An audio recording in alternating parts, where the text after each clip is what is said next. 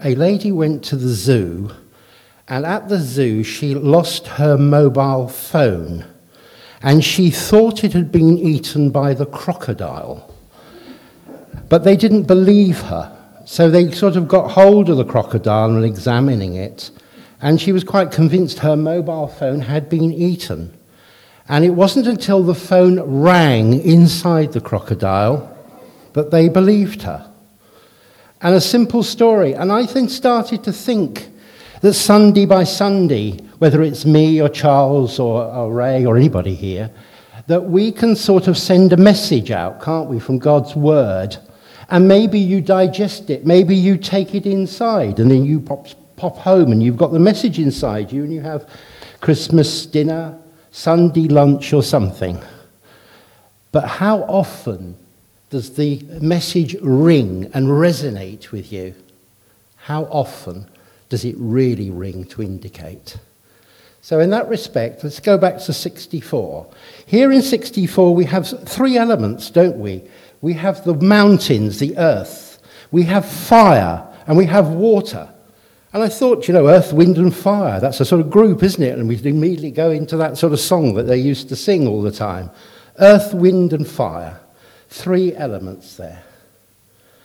And that is important to know, that in the natural, that is created by God.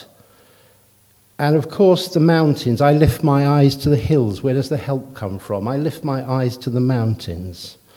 And then you think of the fire of God at Pentecost, where the tongues came like as of fire. It doesn't say it was literally fire, otherwise they'd have all had very hot laps. But what happened was the Holy Spirit came upon them like fire. And then water. Water's back again this morning, Janet. This one says causes water to boil. And okay, we don't want to jump into boiling water, but maybe we just need to be a little hotter before we can enter into the waters of baptism, maybe. If you haven't been baptized, maybe you need to do the second part. To be a Christian, it says repent and be baptized. The two bits go together. Why? Because Jesus did it. Why? Because Jesus didn't do anything until he was baptized. If you find yourself unable at times to do things, maybe it's to do with you haven't received the blessing of the waters of baptism. Now this psalm is different to many psalms. It's a psalm that's written in a special shape and way. The word for it from the Greek is antiphony, an antiphony psalm. And you think, well, that's a word I've not heard of, but you've heard of Epiphany, haven't you? Epiphany is the time when the Magi came and saw Jesus as the living example of God.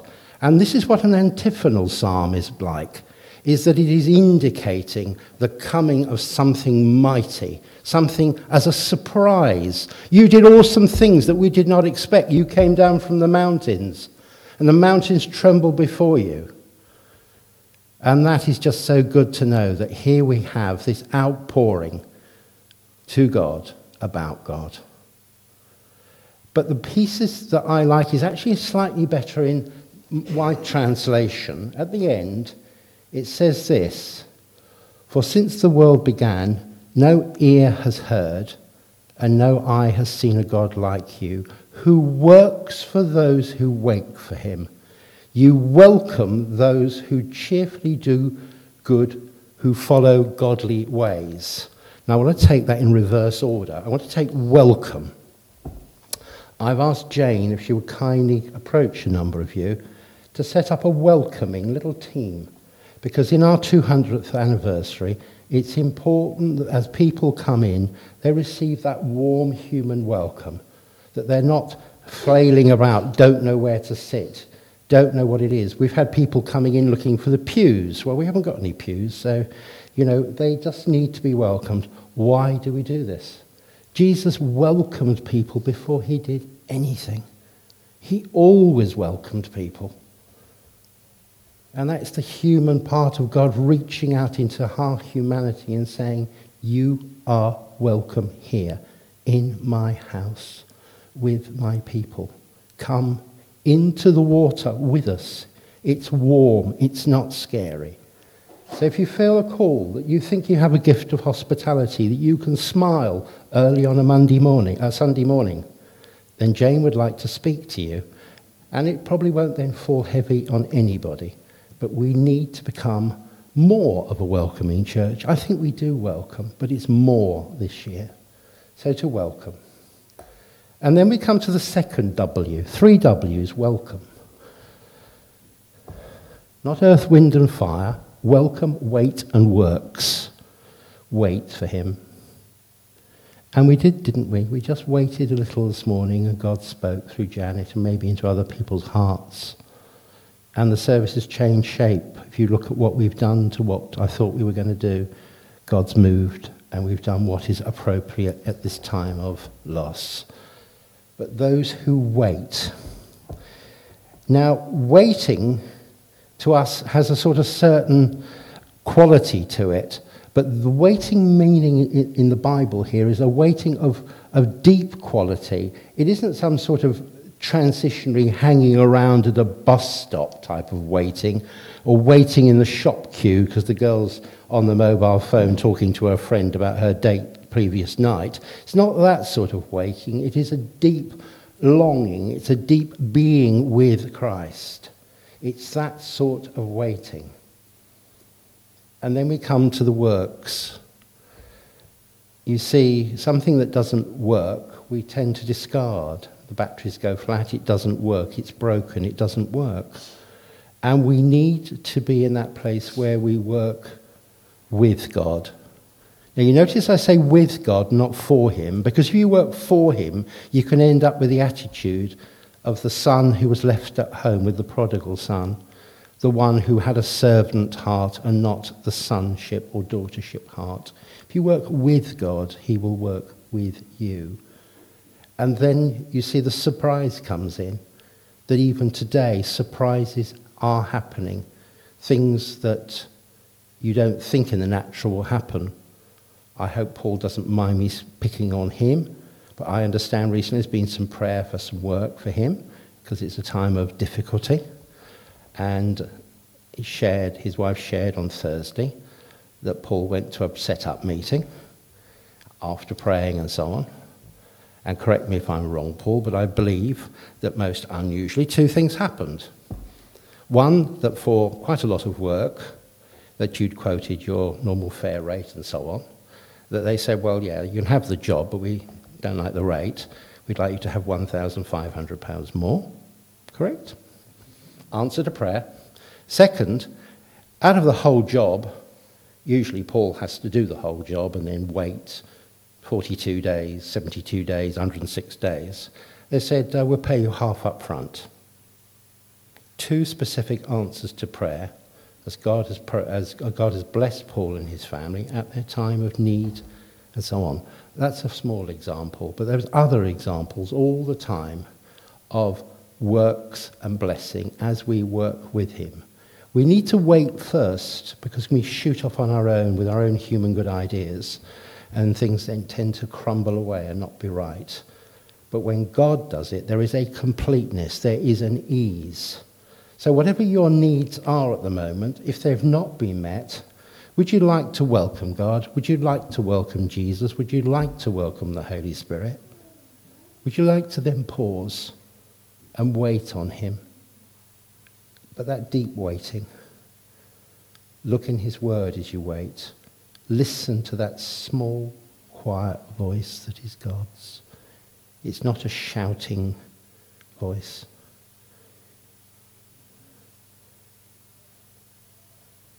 And then don't be surprised that the God of surprises surprises you with his answer.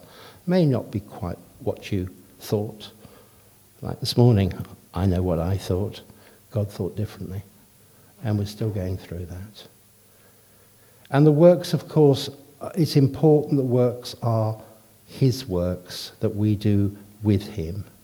And they're not our works. They're not good works in the sense that you see many people who are not Christians do these goodly works. And they're good. I'm not criticizing them. But it says further on in this passage, when we proudly display our righteous deeds, we find they are but filthy rags.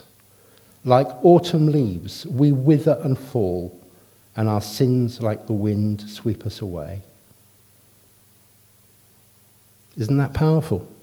All that good works that you see in the world, if it's not centered on Christ, it's not centered on the Lord, then it's almost like filthy rags. Strong words from Isaiah. And yet, Lord, you are our Father. We are the clay. You are the potter. We are all formed by your hand. So don't be angry with us, Lord. Please don't remember our sins forever. Look at us, we pray, and see that we are all your people. We are all your people. It's a bit silly if the clay on the potter's wheel starts shouting at the potter the shape that the clay wants to be. Isn't it? It's preposterous. It's preposterous if the clay is shouting how much water needs to go with the clay to be formed into the shape that the clay wants. But if the potter has the clay in his hands, and as the wheel spins, he forms what it is that he wants to make that is of use. And just the right amount of water shapes the clay. Too much, it ends up in a soggy mess. Have you ever done it? Anybody done the potter's wheel? No? Any hands up? Nobody? Janet has, Barbara? Gosh, and you need to have a go at it. It is really the most extraordinary experience. I was once in northern Cyprus and we went to this Dizan pottery. And most of the ladies there who were doing the painting and work like that, they could not hear and they couldn't speak. But their work in the silence was beautiful. And when we were in there, he said, would you like to have a go at the potter's wheel? And I thought, oh, yes, please. And he gave me, very wisely, he gave me this great big covering thing to cover my clothes. And he said, well, what you've got to do, of course, is you have this sort of, this pedal, and the wheel starts to spin, and he gives you the lump of clay, and you have to sort of shape it up.